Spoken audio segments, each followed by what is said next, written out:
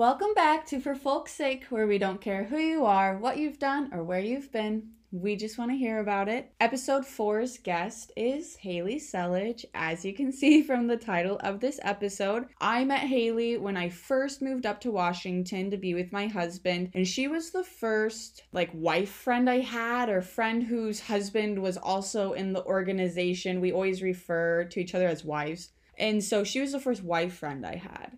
And I moved up to Washington. I didn't know anyone or anything. I did not do the research I should have done, but I quickly learned. She taught me all of that. So she's very integral into making me into this experienced wife that I am. She's kind. She has this heart of gold where she will do anything for anyone at any time, and she is resilient. She perseveres, and she does what's best for her and her daughter, who I'm actually the godmother of, like a fairy godmother. So that's super cool too, that we have that connection. She's an amazing mother. Her daughter is absolutely amazing too. She's smart and she's funny and she's just so sweet. She's like a sticky sweet little girl. So before I interview people, I usually give them a pre-interview. So it's just kind of like little questions. And one of the questions that I gave Haley was, what's one of your biggest regrets in life? She kind of started out the question as like, oh, I don't have any regrets, which a lot of people do say because, if you have regrets and you're kind of like, your life wouldn't go the way that it went. And if you're happy with your life, you don't have anything that you would want to change. The first thing that she kind of mentions after saying she didn't have any was that she regrets that she didn't get on the plane. And she will be telling the story of her brother Alex, who committed suicide. And so this is going to lead into my next point. We have a massive trigger warning, disclaimer, whatever you want to call it, on this episode. We're going to be talking about suicide. We're going to be talking about child abuse. We're going to be talking about stalking. We're going to be talking about just stories with severe mental illness involved. And last week was Mental Illness Awareness Week, so I feel like this is a really great episode. So with that being said, I want to give a huge thanks, a lot of props to Haley for opening up, being so vulnerable, giving us a little peek into her life. And just these interviews are emotionally exhaustible. I mean, some of them are really lighthearted and fun. Like my interview with my dad was really fun, and we were just sitting in the closet drinking beer. And some of these episodes are heavy. They're emotionally draining to converse and talk in 2 hours about the worst events of your life. So I think we should all just kind of pause for a second and take a moment of gratitude for these guests for sharing their stories. At the end of the episode, there's like this small cut, and it cuts to music. We had kind of drifted off into a different conversation that was kind of like a sidebar. So it just kind of cuts off, and then at the very end of the episode, we talk about memories and what it's like being married to someone in the military, in the organization. And so maybe if that's something you're not interested in, when you hear the music, you can just cut it. I know I do have a lot of supportive wives on here, so I think you guys are really gonna enjoy that end part. I'm super excited for you guys to hear this episode. Once again, huge thank you to Haley for welcoming me into her home. As always, enjoy the episode, guys.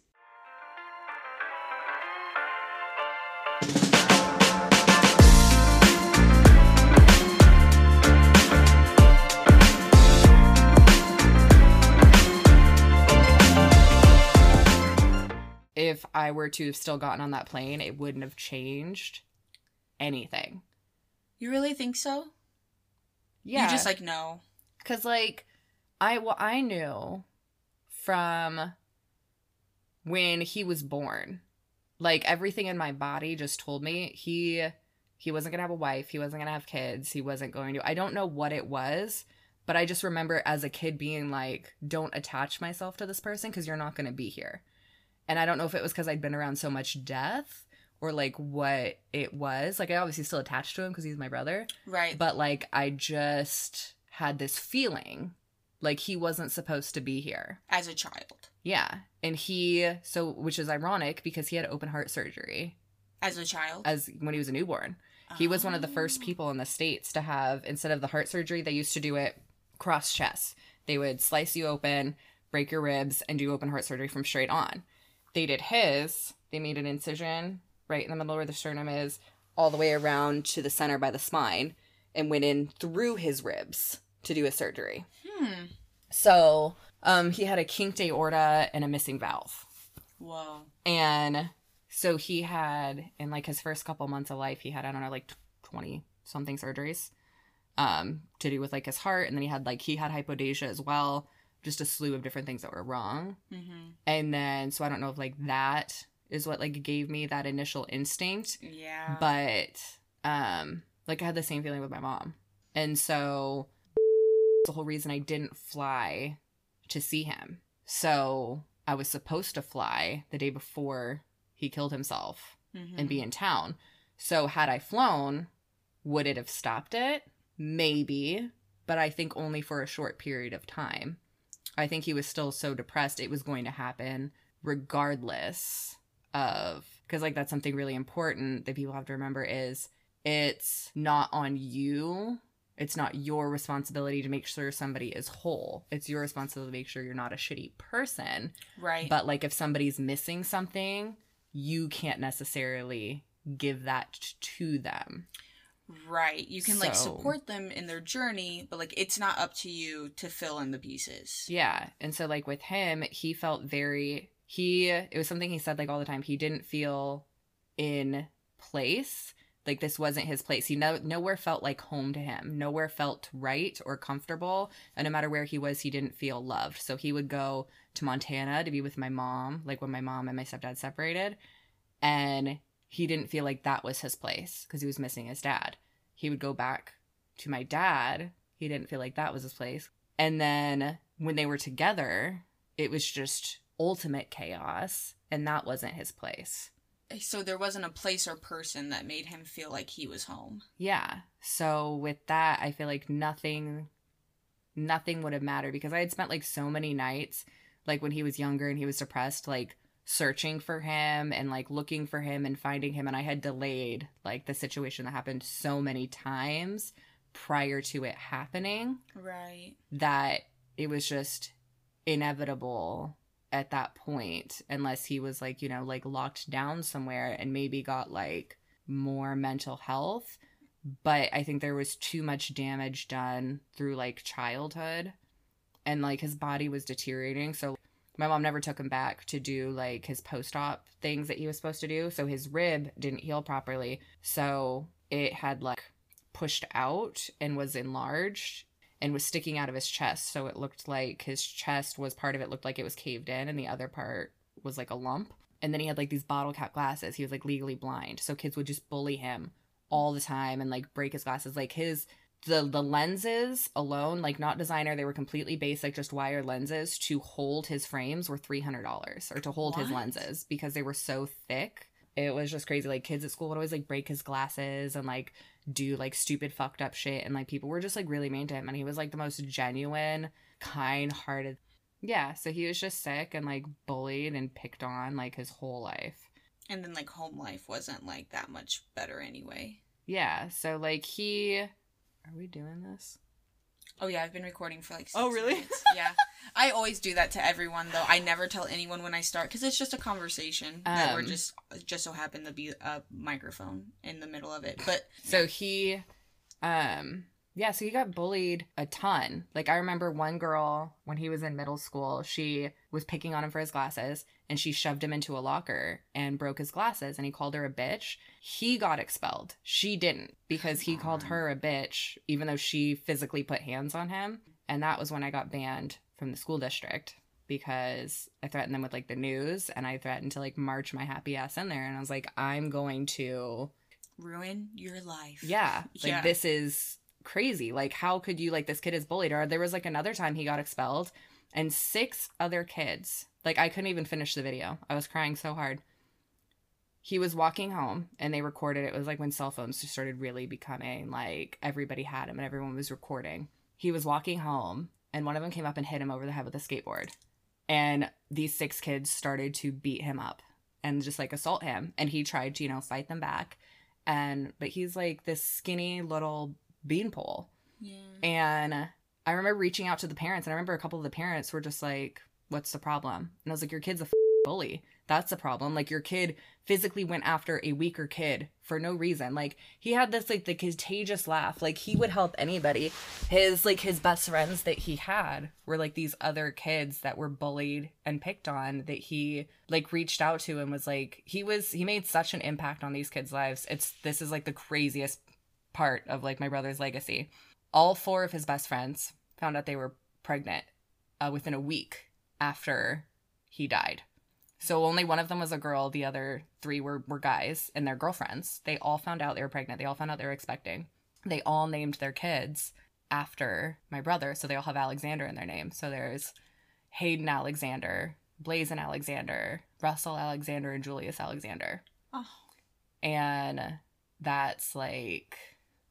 That's way more than a coincidence for 4 friends. First of all, for 4 friends to be pregnant at the same time, let alone like find out after. Right after he died. It was because I remember being at his memorial, and my mom, I was so mad because we just got her out of rehab, and people were giving her alcohol because they were like, what do you do to a mother who just lost their child? You don't enable her. Right? That's what a normal person would think. But, like, you feel so much, like, guilt and shame because you can't imagine. Like, I can't imagine what I would do. I would probably become an alcoholic. I would kill myself. Like, just straight up. If I lost Anna, I could not function.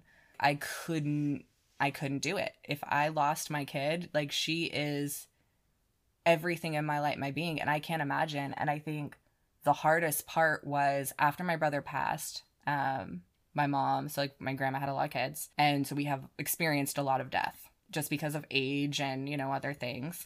My mom's sister was dying, and my mom didn't really get along with this sister. And I was like, you need to call her. Regardless, if she's faking it, she's faking it. But you need to call her. And she was like, no, I'm not going to call her. And we were arguing. And I was like, you know what? You need to buck it up. Just be an adult. And she was like, I can't buck it up anymore. She's like, Alex died and I just can't handle this. She's like, if you died, she's like, I think I could make it. But your brother died and I can't handle life. And that was, I think, one of the cruelest things I ever heard in my entire life. Like, your mother saying, like, oh, if you die, it's fine, but your brother died. And, like, I get it because he was my baby too. He was, 5 years younger than me, just like this little blind butterball of laughter and just like love. And so that's what she did. That's how she killed herself, was she drank herself to death. She died exactly 1 year and 1 month after my brother passed. She, ironically, I got a call. I remember I was in our house on Fort Lewis in Carter Lake, and I was in that kitchen. Oh, yep. And I was cooking, and I got a call that my mom was in the hospital. And I was like, okay, I was being my mom at that point. I was like, she's probably being dramatic. It's no big deal. Yeah. And my aunt was like, no, I think it's serious. And I was like, okay, we'll come over. We will drive to Montana. You know, we were super broke. Like, we didn't have anything. Right. So my other aunt came and picked us up, drove us to Montana. I get there, and I didn't even recognize her. She was yellow. Like if you took a highlighter, Oh, because like it's her liver, right? Her liver was failing. Failed. Yeah, her pancreas. She got pancreatic cancer. And I always make it, I can't think of that movie, but it has like Elijah Wood and Bruce Willis and Sin City. And the bad guy is like the gross pedophile. He's like that yellow color. That's the color that she was. She was that yellow. So I can't watch that movie anymore because like I associate it with like seeing her. And Anna was 1 at the time. So I had just had like this traumatic pregnancy and birthed her, 9 weeks early, thinking my baby's gonna die. A couple months later, I'm burying my brother. He's dead. And I just finished celebrating, my kid's first birthday. And now I'm in Montana and I'm at a funeral home holding this new baby. And my mom's not even dead yet, and I'm purchasing a casket. I'm trying to purchase funeral stuff and figure out what to do with her. One of my aunts, she thinks that if I like cry in front of my mom, because I shut down and I do the things that I need to do when someone dies and I just get it handled. She thinks if they're mean enough to me, it'll make me cry and then it'll make my mom sober. And I'm like, you didn't listen to the doctor. The doctor said you have to be sober for a year and then even be considered. Like, you have to go through another evaluation for a transplant. Like, she doesn't want to be here. I'm not going to take someone else's liver. I'm not going to, like, put her on life support or something and take someone else's liver who can go to someone who, like, truly wants to be on this earth. Like, that's cruel. So I'm doing all these errands, and my mom's sisters get to hang out with her. And at the same time, I have this breastfeeding NICU baby that I'm running around with just there. And I remember I'm in, like, the hospital waiting room. We got, like, a private room that the doctor assigned to us because it's a very small hospital in a very small town. They gave us this room. This goes on for about 3 days. And then the doctor pulls me in one morning and he was like, I think we should talk about hospice. Like, at this point, there's no return. You know, she's shitting herself like 40 times a day. Because we were talking about getting her on like a health program, making her dependent with the military. But to do that, we had to go back to base and fill out this paperwork in person. Yes. So we're talking about that. And then I can't handle this. Like, I've been completely shut down for the last year. You know, my brother died and I've been raising this baby across the country with no friends, no family, like nothing, just completely alone and like isolated. I don't know what to do. So I get everything put in place. I get my mom transported via ambulance to my aunt's farm, which is like 14 miles out of town, and get her set up in this room. I have to talk to hospice. And while I'm talking to hospice, this made a lot of other people in my family mad at me. I was like, I want the medication under lock and key. I want it logged because this morphine and this medication is for my mother's pain. I don't care if she's dying, but I do not need somebody else taking it and using it for themselves, because one of her sisters was an addict and had used, and I had thought at the time still was frequently using. And I was like, I need it locked away. I need it logged so that way I know my mom's not going to be suffering and in pain when she goes out. And one of my aunts and I got into the fight, and I was like, okay, I'm leaving.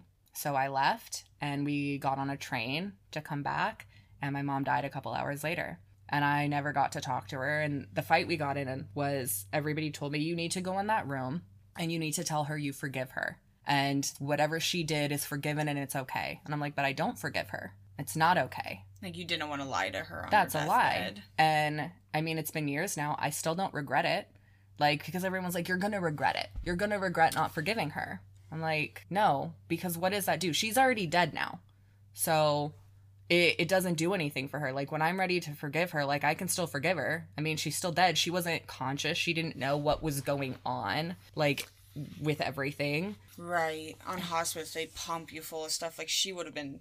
Yeah. Because I'm pretty sure my other aunt morphined her out. It was like what we did with my grandma and things like that, was when hospice would come in, we would ask them to morphine them out to just, you know, prevent the extra suffering that they had, just kind of overdose them a little bit. Like, not saying we're murderers, but like... Right. It's a fine line that unless you're in that situation, you shouldn't be saying anything about it. And I mean, and it's a medical professional who's in there and administering the drugs. Right. So, I mean, again, it's not like we're doing it, but we did make the call, like, you know, go ahead and do this. They did make that call without me there, which, again, I think is fine. Like, I'm still upset at her. I blame her a lot for my brother and his bullying, because, like, her remedy to the situation, instead of going into the school or, like, handling or getting him in therapy or just, like, being, was to pull him out of school, so that he was, like, so far behind at that point. Like, then he was getting bullied for other things. And now taking a step back and, like, going through some other, like, life experiences and, like, abuse myself, I can see where she was mentally. I don't think she was capable. I think she was doing the best that she could do in the situation. Right, with, like, the tools she had. Yeah. And were they good tools? No. She thought she was doing was keeping a roof over our head and keeping us clothed and fed. Instead, my whole family's dead, and I just have a lot of trauma. Yeah. Oh, no. I just, Because it's like, I couldn't imagine, like, if I were in a relationship with somebody and they were abusive towards my child, like, I would leave. Like, instantly. Right. You know? But being in the situation, sometimes you don't know you're being abused. Do you think she was unaware that she was being abused? That's a hard thing, is because I never physically saw her be abused, but I physically saw her watch me be abused. Right. And so that's where, and I remember she tried to leave once, and I remember we were staying in hotels, and my stepdad had put a phone tap in the phone. Like, he had tapped the phone so he could hear the phone conversations that we had, and he had hired somebody to follow us. And I remember my mom just being so scared. And my grandfather passed, like, when all this was going on, and had left his house. And so she grabbed my brother one day and moved into the house. I came back from school. My mother and my brother were gone. I was still there. And it was like always like this, why was I not good enough for you to protect? And so at one point, she finally did ask for me back. And I was 15 at this time, 15, 16. So I was very much, no, I don't, you didn't want me. Why do I want to go with you? Like, I would rather stay with this person who physically assaults me and beats me than be with you. And which is crazy to think about, because you would think you want to leave this situation. Right. But, like, you get comfortable. Like, after going through so many years of, like, this abuse, you're comfortable. And it's like, predictable. Yeah, you know what's going to happen. You know, you're desensitized to all of it. So, like, I remember going to, like, birthday parties for, like, friends, because I went to the private school, and we would go to these birthday parties, and I'd be like, why are these parents so weird? Like, they're so, like, touchy, and they're so feely, and they're so... my mind immediately went to, everybody's a pedophile, and they're just, like, they're scary people. So I didn't talk to these, I didn't speak. Like, I would not speak to these other adults. I just would sit there and watch. And I was very quiet and very much not like the person, that like, I didn't talk, I didn't speak. And at one point, this girl, you actually met her, Marianne. Oh, yeah. She was the only person in my life who ever we were in the 4th grade, and she heard that day it's funny, we would get excited like Christmas. It'd be like Christmas for us, medication day, when my dad would get his pain pills. Oh. Because we would have a really good week or really good few days, however long those pills lasted. Mm-hmm. He would be really happy. Everything would be really calm in the house. And this was not a pill day. And he had come in and he had broke... I got a processor. It was like a laptop back in the day. Oh. And I was so excited about it. And he was mad for whatever reason, and he destroyed it. And I was very sad. And he lied to my mom, and he said it's because I left out in the middle of the room. But it's so funny because I can see vividly. I was in my bedroom, and like when you open the door, I was like just sitting in the middle of my room typing, waiting to go to school. And he come in, and he just stomped on it right in front of me, broke it. And then he grabbed me by the arm, and he dragged me through the house, and we had these very, like, rickety wood stairs, and he threw me down the wood stairs and demanded, and from that point on, I don't remember what it was that I had needed to do or whatever else, but I had bruises all over my arms. And so I would wear, like, our school sweatshirt. We had uniforms. I would wear it. It'd be 90 degrees. I would be in the sweatshirt. It'd be 100 degrees. I'd be in the sweatshirt. And Marianne had somehow, I don't know if I finally trusted her enough, I confided in her what had happened. She went to our teacher because she was like, this is not right. Oh, she like told an adult. She told a grown-up. Good. I got pulled into the principal's office. I was mortified. I'd never been in trouble. I thought I was in trouble. And it was like the only male teacher in the school at that time, Mr. And he was one of the few adults that I was kind of, like those dogs that are like very timid, but like eventually they kind of like, they get a little bit closer each time. Right. That was like how I was, and I kind of trusted him and got a little closer. Well, I got pulled in and he started talking to me, and the immediate thoughts that went through my mind were, if I leave, what happens to my brother? What happens to my mom? Is he going to start putting hands on them? Because I'm not here to take this for them. Because like my grandmother would always say, God doesn't give you any more than you can handle. If he's making you suffer, it's for a reason. Like these glorified saints who were, unjustly like beaten and assaulted. Or like my confirmation saint was like St. Cecilia. It was this 12-year-old girl, is not a very popular one, who was raped and murdered and beaten in an alley. And, wow. right? Like, and my parents were, like, very confused. They're like, why did you pick her? And at the time, I had no idea. I was just like, her story, for some reason, really resonated. Right, like, I feel a parallel with this. Yeah. So I always thought growing up, okay, I did something, and God is saying, this is what you need to live through to be who you need to be and do what you need to do. And he knows I can handle it. So this is what's happening. And which is a very weird thing to think of. But when you're so immersed in like this culture or like these things, right, you don't think anything else of it. So like fast forward through that, like I told them I was a liar. I said, I'm a liar. Like I made it up. You told the adults who were trying to help you that you lied. I told them, I was like, I lied. I made it up. So, and I know there was a CPS call that got put in because he would not speak to me. My stepdad wouldn't speak to me for a week or so. He wouldn't even look at me. And I was so scared. I like prayed. I prayed to God. I was like, please let him die. Let him die. Like, I can't handle whatever else is going to happen. Did you take his silence as like the calm before the storm? Like you would be like eventually like punished? Yeah, like something would happen. Because like sometimes he would come home and like he would bring like these men with him, like these older men, and they would like take turns beating me. And I thought it was normal. Like I thought this was what people did every day, like in their houses. And I never questioned it or thought about it. And like I thought that was the only kind of abuse that there was. And then we had my daughter, and my whole focus was focused, every portion of my life was focused on her at that point. Right. And I went through this traumatic, labor. It was like 4 days long, and like we thought she was going to be dead. We didn't think she was going to be alive. Super traumatic.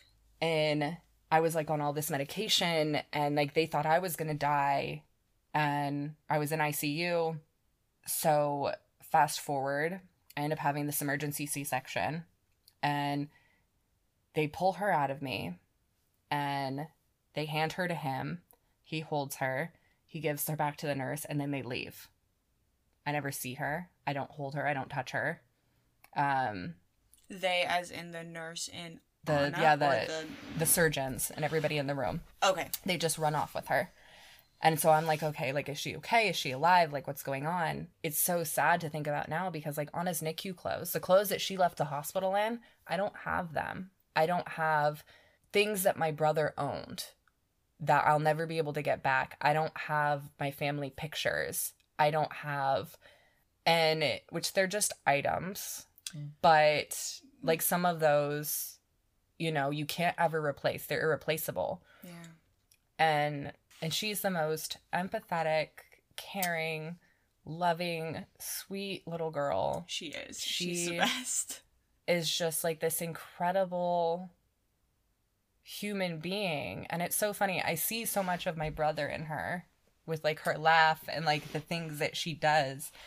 And it makes it so hard sometimes because I try not to like cry in front of her. Yeah. And like keep it together. And she does like this little laugh, or she sees somebody like super upset, she'll go to them and she'll just start like giggling and like having a conversation with them.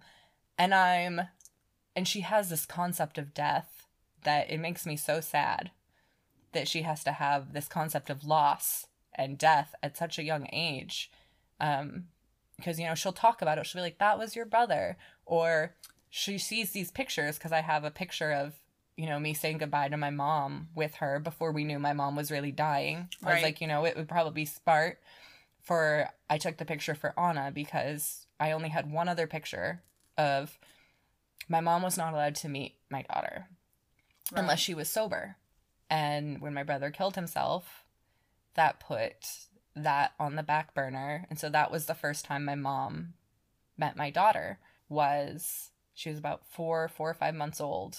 And I flew across country for his funeral. Because I remember I was on the phone with him all day long, talking to him.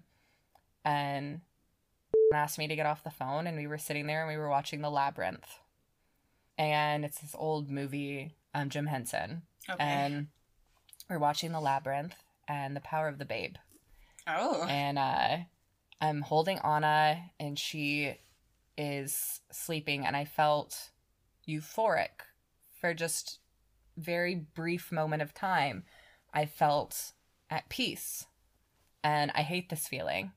I hate it because in that moment I got a phone call from my mom, and she's like, I need to talk to I was like, okay. I was like, why? And I heard her say it over the phone, and I remember yelling, and I was so upset, and so I immediately just went into, okay, I was like, hold the baby. Like, I'm going to start packing. You need to call your work. I was like, we need to call your first wife. We need to let her know we're coming because she's going to be mad if we don't tell her. Right. All the for things the kids. you think of in times like that. And so we're doing all of that. And remember, I'm not really going to go into depth out of respect for his first wife because I do love her and we have a great relationship. Absolutely, yeah. But she did say we got into a fight. She said something. We didn't really know each other at that point. And it's like one of the second worst thing that was probably ever said to me in my entire life. And we have addressed that and healed from it. And like, you know, she's great. She was just here. And I remember we flew up to Spokane and we immediately picked up the kids. And it was so funny. It was like this weird little blessing because my brother's name is Alex. And the oldest name is Alex. Yeah. And so we have Alex at the memorial. And right before that, I remember, though, how cruel it was. I had to go to the morgue and identify the body. You had to do all... And I did all of this because my mom couldn't handle it. My stepdad couldn't handle it. And I go there and I have all the kids with me. I have this newborn baby and I'm breastfeeding her in the morgue, standing there waiting. And I have to fill out paperwork and I tell them my mom wants to see the body and I tell them I do not want her to see the body, period. In any way, shape, or form because he had how he killed himself. And because of how he had killed himself, legally, she wouldn't have been allowed to. So, okay. So if there's any damage to the face, any sort of distortion, you don't get to see the body. Right. And then they lost the body. They lost my brother for days. They couldn't find him. I don't think you've ever told me this part of the story. So... how you lose a body, I don't know. Yeah. But how I cope is with, jokes. So, yeah. Of course. That's why we get along so well. Right? I joked about it during his funeral. Very quiet room. Oh, I was like, it was his last prank, Because they had his body the whole time. They just misplaced him, basically. Oh, my God. So, he, everybody was, like, giving my mom booze. And I was so mad. And then I remember Anna was stressed, so she wouldn't eat. So my boobs were like, if anyone's ever breastfed, they're like rock hard and they're painful. And we lost the cord from my pump, and so I couldn't pump. So his funeral's going on, and I'm in this back room, and I'm expressing my milk. So it's like you milk yourself. Oh, right. Yes. So I've heard about this. I'm trying to relieve myself. So my chest isn't hurting, and I'm not like squirting milk while we're doing the more important stuff outside. And I'm walking around with this cup of milk because I'm not going to throw it away. No. I also don't have any bags to put the milk in. So yeah. I'm like, what do I do with this milk? And my godmother's standing next to me and my mom walks up to me and she's like, what is that? I'm like, it's milk. And she's like, no, it's not. No, you're joking. She takes the cup. She thinks it's booze and I'm trying to keep it from her. And she takes a big old drink. And my godmother just starts laughing. And my mom, I'm like, I told you it was breast milk. And then my mom believes me at that point. So she is freaking out. She makes herself throw up. And it's so funny. Her best friend, my godmother, is standing there. She's like, this is probably the healthiest thing you've had in like weeks. Yeah. Like, you should keep that inside of you. Yeah, like, keep doing it. And then also you need to drink some water.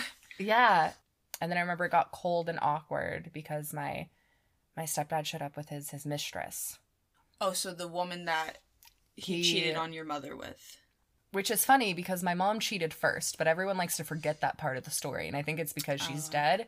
Yeah. She When she graduated college, she went back for another degree, graduated with this other degree, and went to Las Vegas for like a graduation gift with everyone in her class. She was the only female in her class. It was when computers really again became a thing. So she graduated in computer science and computer engineering.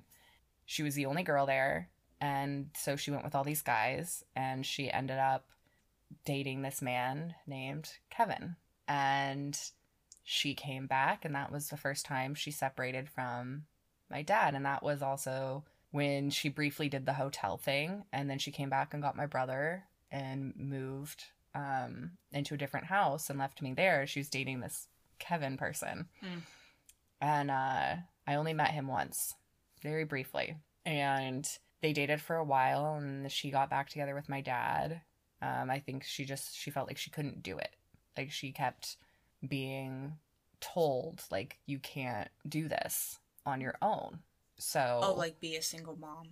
Yeah, so they got back together, and they just could not get along. And this was the first time in my life I ever remember seeing my mom drink.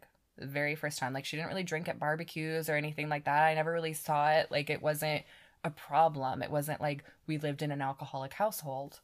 I think now, looking back on things, this is something like we address in therapy a lot, like that I realize now. My grandmother was really sick, and she raised me for a long time. My aunt did first, because my mom was always working. And before she met my stepdad, my aunt had cystic fibrosis, and she raised me until I was about 4, and then she passed. And then I was with my grandmother and my grandfather. Well, my grandmother was bedridden, and my grandfather was in a wheelchair. So I was taking care of them from a very young age. I would get my grandma's oxygen. I would set it up. I would, like, give her pills. And then comes the counting of the pills. Yep. I would count her pills for her when they got picked up from the pharmacy, so she knew how many were in her thing. And I just thought for the longest time, pharmacists were just like, this handful looks about right. Just going to toss that in there. And oh, you didn't think they counted it first? I didn't think the therapist counted it. So my grandmother needed me to count it and figure out how many were there so she could ration it appropriately. Okay. Later on, I discover it's because multiple of her children are stealing them. And my mom is taking them for my stepdad. Oh. And so this is where pill day. So your mom was like feeding your stepdad's pill days, basically. Yeah. And I don't know if he was getting prescribed pills too. Yeah. Or like what it was. But I remember them telling me it was because he had this disease of the spine. And I don't remember what it's called now. But I remember looking it up at the time. And because we had encyclopedias before we had Google. Nice. And I look it all up. I look it up in the encyclopedia and these medical books we have. I find it. And I find out your spine fuses together and you end up bending in half. So you'll walk. Like, in the worst case scenario, you'll be looking through your legs when you walk. Oh. So this whole time I'm waiting, as I'm growing up, I'm waiting for my dad's spine to fuse and him to be folded in half. Oh. Really, now looking back on it, I think it was just a bullshit story they told me. Yeah. To explain why the pills were there in case CPS or anybody else ever got involved. Yeah. Where it was my dad's medication for his back because he has such a bad back. Right. And how crappy for you to be waiting for the day where you're like, you're never going to touch me again when you can't walk. Right? And it never came. It never came. And the irony and all of that is he was like this just physically abusive, terrible person. And he apologized to me after I had moved out and, this was before left. you This had was before Anna. I had Anna. And he apologized to me and was like, I'm sorry. And it was a genuine apology. And people asked, like, how could I forgive him but not my mom? And I was like, well, he sat me down and he owned what he did and he apologized. What he did wasn't right. It doesn't make it better. We don't have a relationship now. Yeah. I don't talk to him, but I forgave him because he said sorry. And then in my mom's aspect, she just shut down and abandoned me and left me multiple times and let it happen. And then again, like when I look back on my childhood, I was sitting here raising caring for your two sick parents as a child. Like Anna's age, I'm counting prescription medication. I know how to fully put a nebulizer together, put the medication in there, switch out your oxygen tank. Yep. I know how to find the kink in your oxygen, hose, like bring your stuff to treat your shingles, how to get you on the commode, get you off the commode. Yeah. I could never imagine my child doing that. Yeah. And I'm doing this like my whole life. Yeah. And my grandmother died October 16th, like 11:59 p.m. Okay. My brother's birthday is October 17th. Oh, it is. It is. Up. And I remember feeling guilty because my stepdad took me, and because at that time I didn't know they were going to morphine my grandmother out. That's what was going to happen. So he took my brother and I, and he took us to a job site with him while he was working. And I remember feeling, again, that euphoric feeling and very relaxed, and like finally let myself relax and enjoy being happy for like a moment, which is weird in childhood. And she died. And then like fast forward to my grandfather passing, and him and I were fighting. I'd been at his house for like a week, and he was just being a stubborn him. He passed away. I was supposed to be at his house, and granted, he was old. Like, the situation itself I could have prevented, but again, he either fell in the shower and then had a stroke, or he had a stroke and then in the shower. And I remember again like feeling so guilty because it was like Spirit Week at school, and I was just like truly again like enjoying my time. So it's how I ended up getting so much anxiety, is I was like, oh my gosh, I can never enjoy anything, right? Because when I finally shut down, another shoe's dropping, somebody's dying. And then like fast forward, and there was my brother. With my mom, I didn't really have a euphoric moment or anything. It was just, we were on the train, I got the call, I knew it was happening, it was done. Yeah. And it's like now, like one of my aunts has cancer, so I keep waiting. My grandmother's old, she lives by herself. Like every time my phone rings, I'm just expecting like, oh my God, what is it today?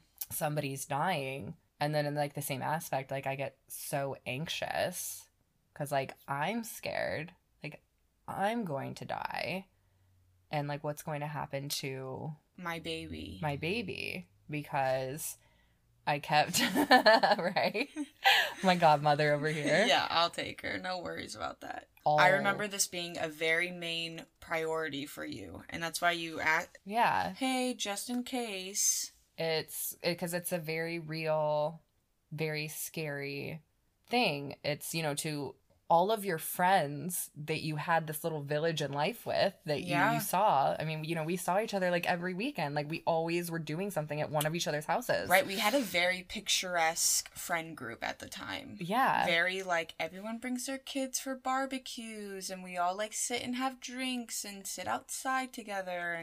And yeah, we were all very much a family, like growing up like very comfortable in chaos, put myself in not the best situations, obviously, right? And I don't know if I'm victim blaming myself, but I did get kidnapped at one point, and the messed up part of that was something I never talked about, and I talked about it with a couple people, people who were involved at the time, and then kind of like had blocked it out, and then it got brought up again later on, and I shared, this gentleman who had stalked me for a period of time had shown up at the gym that I was at and had assaulted a person that I was at the gym with, had slashed all the tires of the car, it'd been a very aggressive situation. Right. I had come home at times and found gifts in my house. I'd found lingerie on my stuffed animals, like very creepy things, like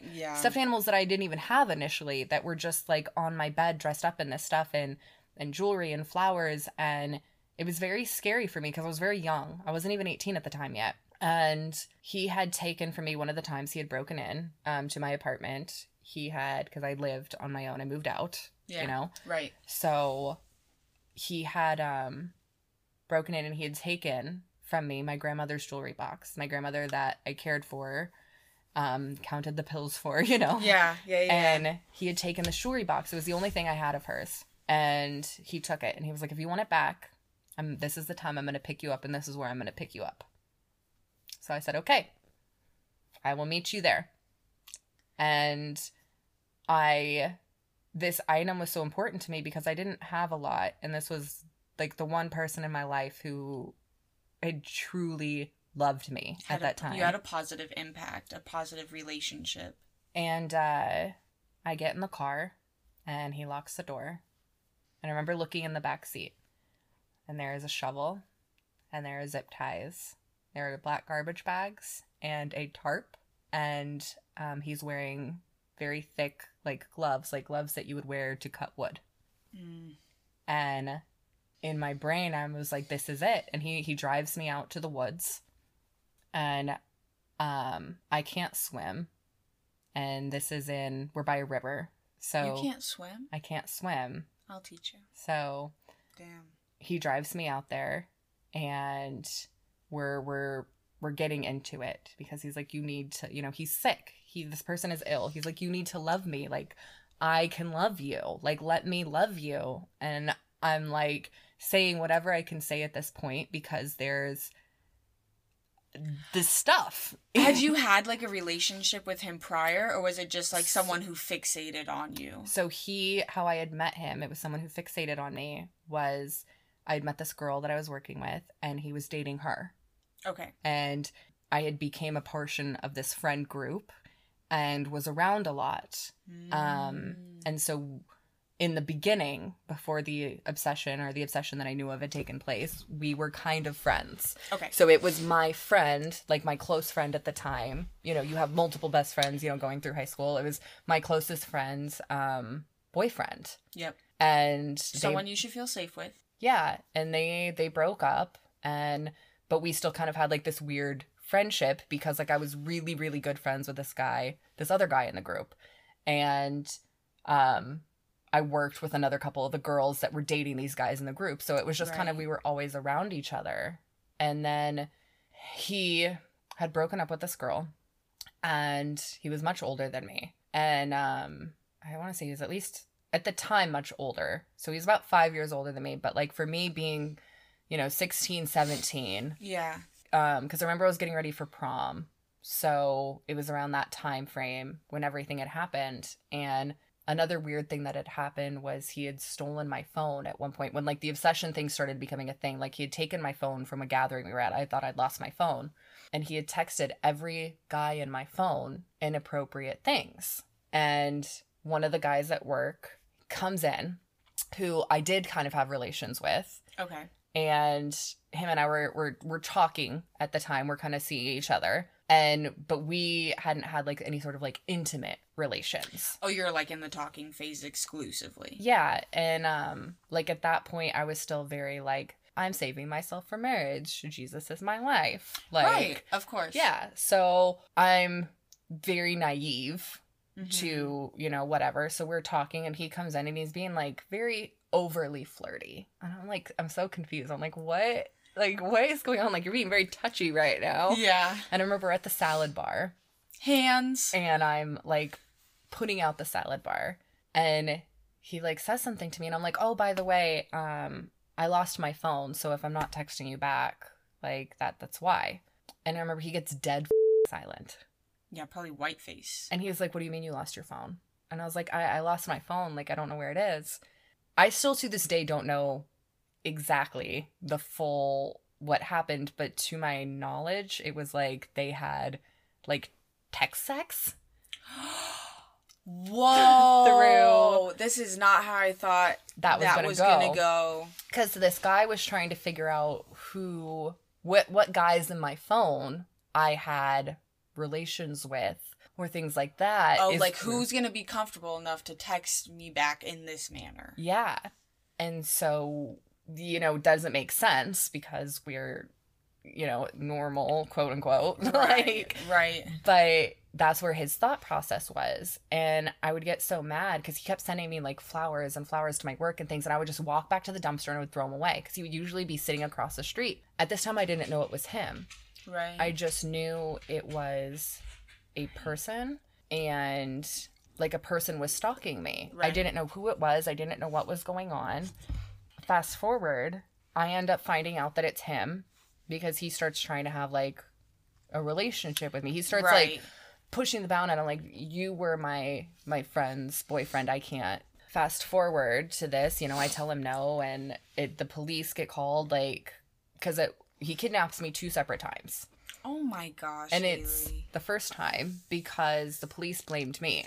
I'm in my own apartment, and it's my birthday, and I'm being held against my will. So it's called involuntary detention is what the police called it.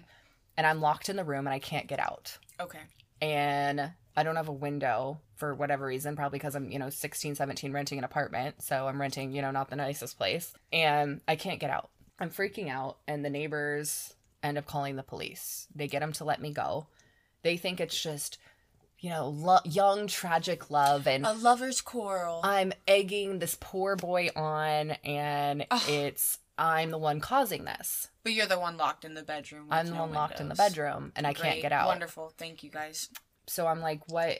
I'm like, okay, it's my fault. Apparently, somehow I did something. I egged him on. I led him on. I made him think I was too nice to him. Mm-hmm. I was too nice of a person. And I did something to make him think I was interested. So I made it very clear. I was like, I'm not interested in you. I don't think we should even have a friendship. The second kidnapping happens.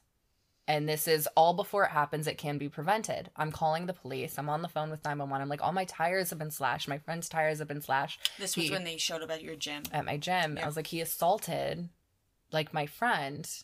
Person is very much gay and just was not, like, out publicly to the world.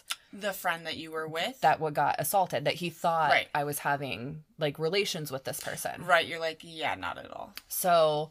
like, maybe if I was, 6 foot tall Puerto Rican, beautifully tan man, like, with some luscious then I'd locks. maybe have a chance with him, but... yeah, maybe then he'd like me, but no.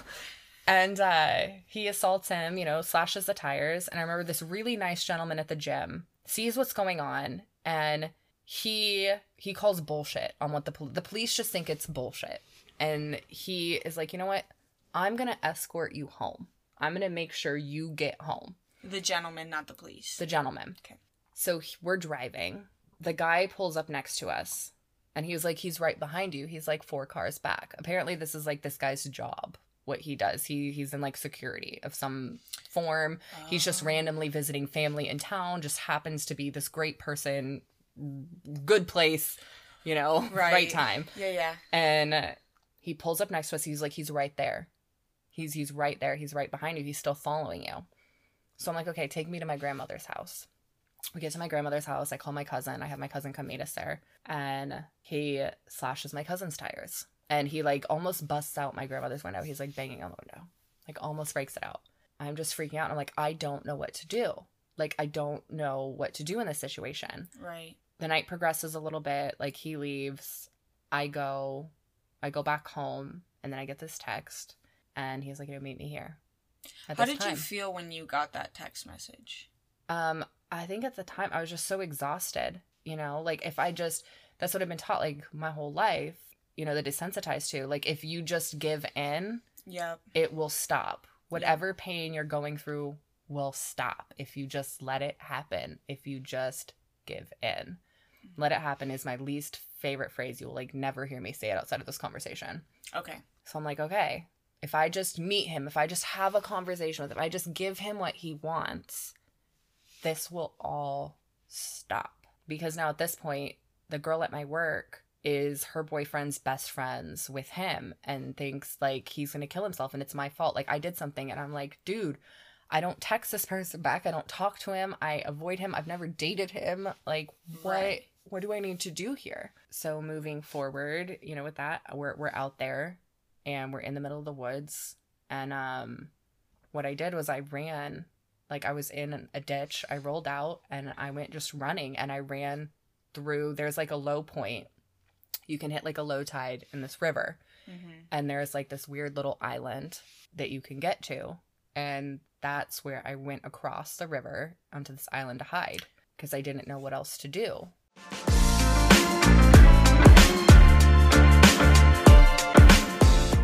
But do not acknowledge what these women are doing. Like, and I'm not going like, you know, how like they're gonna be like, oh, Dependa, I serve too.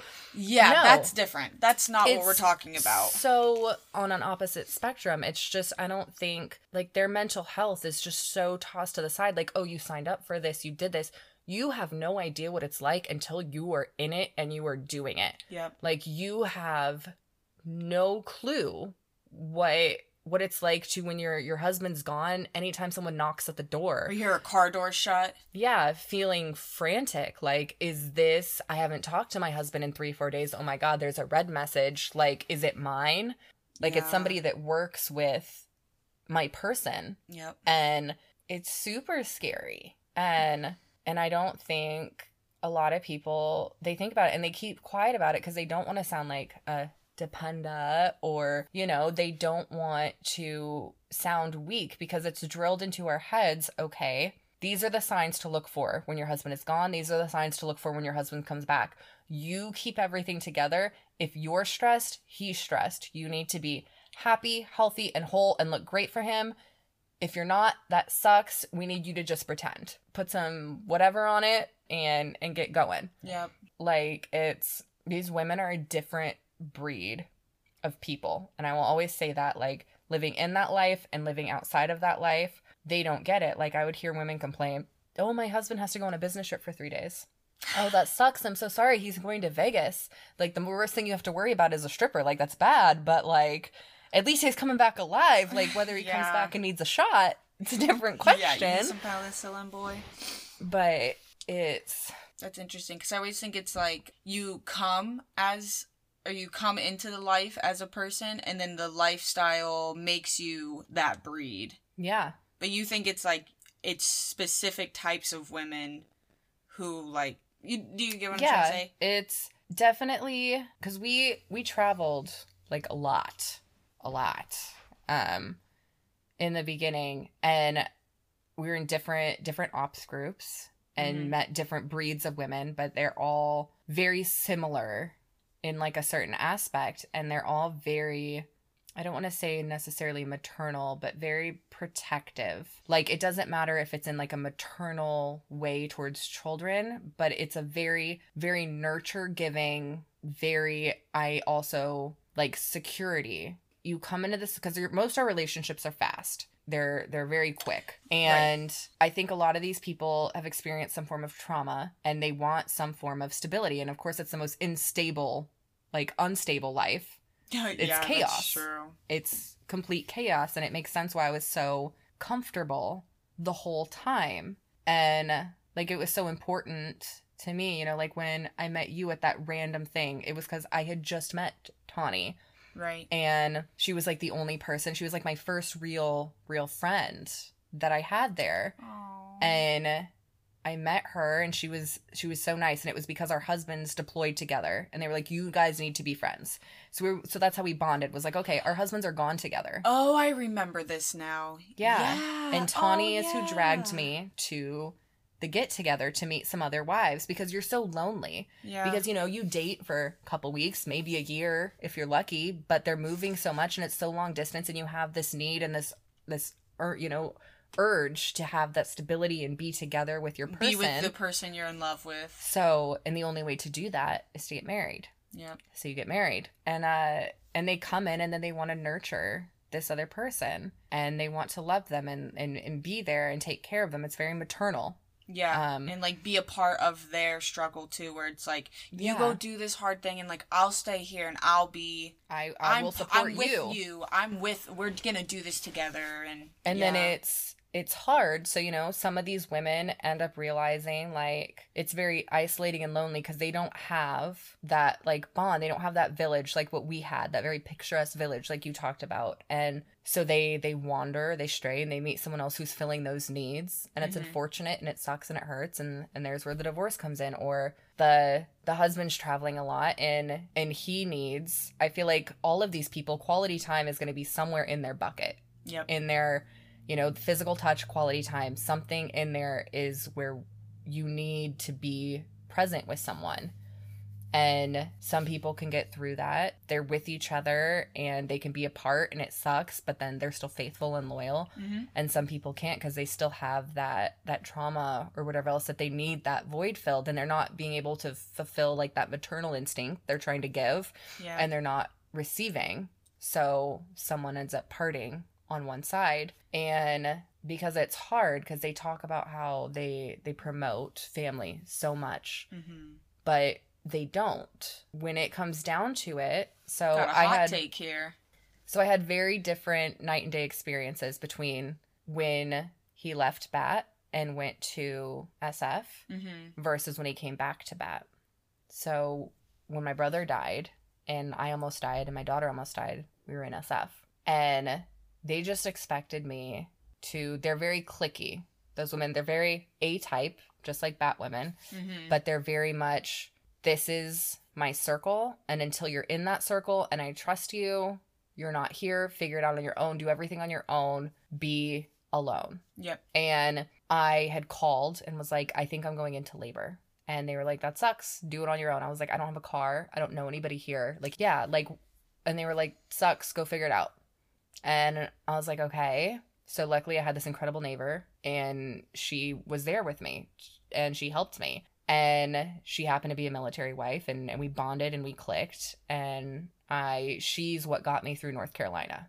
Oh. Hands down. And then after that experience, we decided to go back to, or he did. I didn't really have any portion or part of this. He decided we were going back to battalion. Someone stole the package on my porch. That's fun. Just now? Yeah, it's gone. Do you have a video though? Yeah. And we go back to battalion. Anna is, I don't know, maybe 5 pounds at this point. We go back to battalion, and I'm super sick. I can't function. I can't feed Anna. I am just so sick. I have a fever going through the roof. And I have a group of women I've never met and I've never spoken with showed up at my door to take care of me, to take care of my baby, to feed me, to feed my child, to assist. Yeah. And these women are also A-type personalities, but they're more, I feel like, open. They're very yellow. I don't know if you've done that. There's like the red, blue, green, and yellow. Oh, yes. So they're very, very yellow. So like where the SF wives, you know, they're very more reserved, very more quiet and like together and aren't going to like put on a front. The BAT women are more like, I will love anyone and anyone who's in the circle until you cross me. And then it's game over. And then it's game over. I was just going to say, you got to bring up the rest of it. I thought you were going to be like, these BAT women. I'm just kidding. No, everyone's super nice, but that's true. Like, once you've crossed that line, like, you're out. You're done. Yeah. But, yeah, they were, and that's why, like, when we came back up to Lewis, it was so important to me when we were up there that, I wanted to make sure other people knew they had someone or something and somewhere to go when their husbands were gone. And like, it was okay. It was okay to like not have your life together. It was okay for your home to be messy. It was okay if you just needed a break. Yeah. And that was where you guys were always making fun of me for like cooking so much, but it was like, yeah, we roasted you. Yeah, but it was like you guys were all happy and you were fed and you were all together, and like we would, like, I would send him to work sometimes with like extra lunches and things like that, because like some of the guys, like, you know, they struggled with putting food on the table, and like they wouldn't bring a lunch home, so they would have like a protein bar, and not because they were trying to like cut, but their focus was on feeding their kids, not on feeding them. And you know, when you go through the DFAC, it's you either get the food there or you have to pay for it. You get BAS or you pay for the food. Yep. So it's like you have to choose, do I get this extra $300 a month and use it to feed my family, or do I cover my meals for the month with this, you know, $300 and screw my family? Yep. So in that situation, like we would, you know, like when we do like the Thanksgivings and stuff, we would take like those big trays and we would bring them to like the people on staff duty and things like that, and just try to make sure, like, because a lot of those guys that are doing it on the holiday, they're single, they don't have, you know, family, or their families like there's across a reason the country. they were chosen to do a holiday shift. Yeah. And it's still just as shitty for them, but like just being able to do like that was like the one thing that I knew that I could do to like help somebody is make sure they're not hungry. Yeah. Wow. I feel really bad now because I've definitely roasted you a lot for like, oh, Haley's making a cheese platter. You know what I mean? I will say that's one thing that Andrew always says about you. He's like, when we got back from like our respective trips on Thanksgiving and like, it's like Haley had Thanksgiving dinner for us and she made sure we were fed that whole time. And I will not forget that for the rest of my life. It was because, you know, like, we love you. And, like, that's the last thing you need to think about. And it's, I guess it goes back into, like, that death and loss is people always think about, okay, does someone have, like, a roof over their head? Like, what else do they have? But they don't think about, do they have food? Are they being fed? And I think it's more of a thought up thing now, especially now with like everybody realizing the government can give all these allotments and give all these kids in school free breakfast and lunch. And they've been able to do it for the last 2 years. Why aren't they doing it before? Yeah, but again, it's like at those parties that we would have, a lot of, like in the beginning, a lot of you guys didn't know each other. Just like I had met each one of you in like a different situation and invited you all. But then we had all this food, so when you guys are gonna have to be forced to talk at some point when you're getting plates, and then it's like less awkward, and you're socializing and you're eating, and it makes it just a more comfortable, natural feel. So like when I worked at Hilton, that's why they have those cookies, is because it's like subliminally and psychologically reminds you of home. You have a fresh, warm baked chocolate chip walnut cookie. You come in, you're exhausted from traveling, you sit down, like you're checking in at the thing, and they hand you a cookie. It's like one brief moment of relaxation that you get when you're already frustrated and traveling to try to make you a little bit more comfortable before you get up to your room. So you're already starting that decompression process on your way up. So it's more enjoyable that moment you open the door and walk into your hotel room. Dang. It's... I know, right? Like, all the things you didn't know. Yeah, marketing is crazy these days. And it's the same thing. Like, when you think about it, like, what's one of, like, the things, like, when you think about going home, besides not being your dad's favorite now? Oh, my God. Don't remind me. Yeah, honestly, I do. I think about, like, oh, well, my mom can make meatballs. Like, like, her Swedish meatballs. Like, that's what I think about.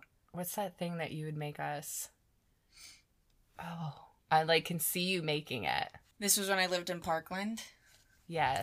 It was... The it was pretzels? Like something... Yes. They're like spicy pretzels? The spicy pretzels. Yeah. That's like my go-to. Like, I gotta whip something up quick. Everyone loves my spicy pretzels. I'll take those. Right? And then, like, at that point, like, everybody had a dish. Like, the cowboy caviar was always something brought. Oh, yes. And then Tawny always would bring cream that, like, cheese cream and cheese. jam, like the spicy jam. Yeah, and Allison always had her pearls in her apron. Oh, good Lord. Yes. Oh. Yeah, and then everybody just came, and then there were the couple other families that came that didn't bring anything, but nobody noticed at that point. Because we all were just used to, like, oh, we're going over to so-and-so's house. Like, it was almost one of those things where it's like, do you want to come over? And then your next immediate thought after saying yes is, I gotta get something to take. Yeah, and so it was like... Because, like, I knew, speaking with, like, the couple of, like, these families, like, they didn't have money to get food or bring anything in, but no one was ever going to notice because, like, we never asked you guys to bring anything. I always, like, made sure I made something that was, like, enough. Yeah, you always made, like, large dishes. Yeah, that could feed everybody. Yep. So, like, I would always be like, nope, you don't have to bring anything. Totally fine. Just come and eat, come and chill, come and relax. And it was... that, and then it was like that more support that they got and they felt more comfortable and more normal, not so alone. I think that's something that's always amazed me about you is that, like, you could literally be going through the worst things, like, and you still at the end of the day were like, do you guys have food? Do you need anything? If you are lonely and you miss your husband because he's deployed, you can crawl into my bed at 2 a.m. and, like, it's cool, like, that's fine. That's, like, my favorite thing about you. I love you. Well, my job is done here, then. Yeah. Well, looks like I'm done here. Yeah, it's, like... And I think it's something that, like, so many people lack nowadays, is they It's, does this person have my values? Okay, then I care for them. If they don't, awesome. Bye. Then they don't matter. Instead of just valuing regardless of their beliefs or who they are or any of that. And it's something I think going through like all this loss and this trauma and everything like has taught me, if anything, like I don't care who you are. I don't care what's going on. Like if you need just a genuine, like if you need a human connection, like I want to help you. I want to be there for you. My therapist says that's a terrible trait. Well, you just don't want people to feel as much in pain as you felt. Yeah, and it's because he said that's why I put myself into chaos, as I leave myself in these chaotic messes, these people that are experiencing chaos, and I'm comfortable in it, and so I'm there with them, but it's not keeping me on my train that should be driving hopefully a little straighter than windy all over a mountain. Well, that's okay. I mean, I don't take my advice. I'm not a therapist or anything near a therapist, but you have a heart of gold, you know, and you don't want people to feel the way that you felt, which it's a lot. I'm really happy to hear that you're going to counseling though, because that's a lot of unpacking to do, like starting at your literal day one birth, you know? With this therapist, the first few times, he just like stared at me in silence. Yeah. Because I was like, hold on. I was like, we're going to go through the short version. We're just going to hit the bullet points, and then we can pick what we're going to focus on for a bit. Yep. And unpack. Yep. And because I put everything in a box, and I leave it in that box until my box is overflowing, and then I have to pull something out and handle it. And I'm trying to be better because I want to be better for Anna and teach her healthy, good coping and happy skills, and like let her grow up as privileged and untraumatized as I can. Yeah. What a good mom you are. Anna deserves the world. She does. And you deserve the world too. She deserves everything. She's so genuine and kind. You'll get to see her here soon. Her bus should be here. Oh, I can't wait. What time is it? Oh my gosh. Okay, let's wrap this up. Wow, that went fast. Thank you so much for coming on the podcast, Haley. Man. It's good to see you. I love you. I know. That was so much fun.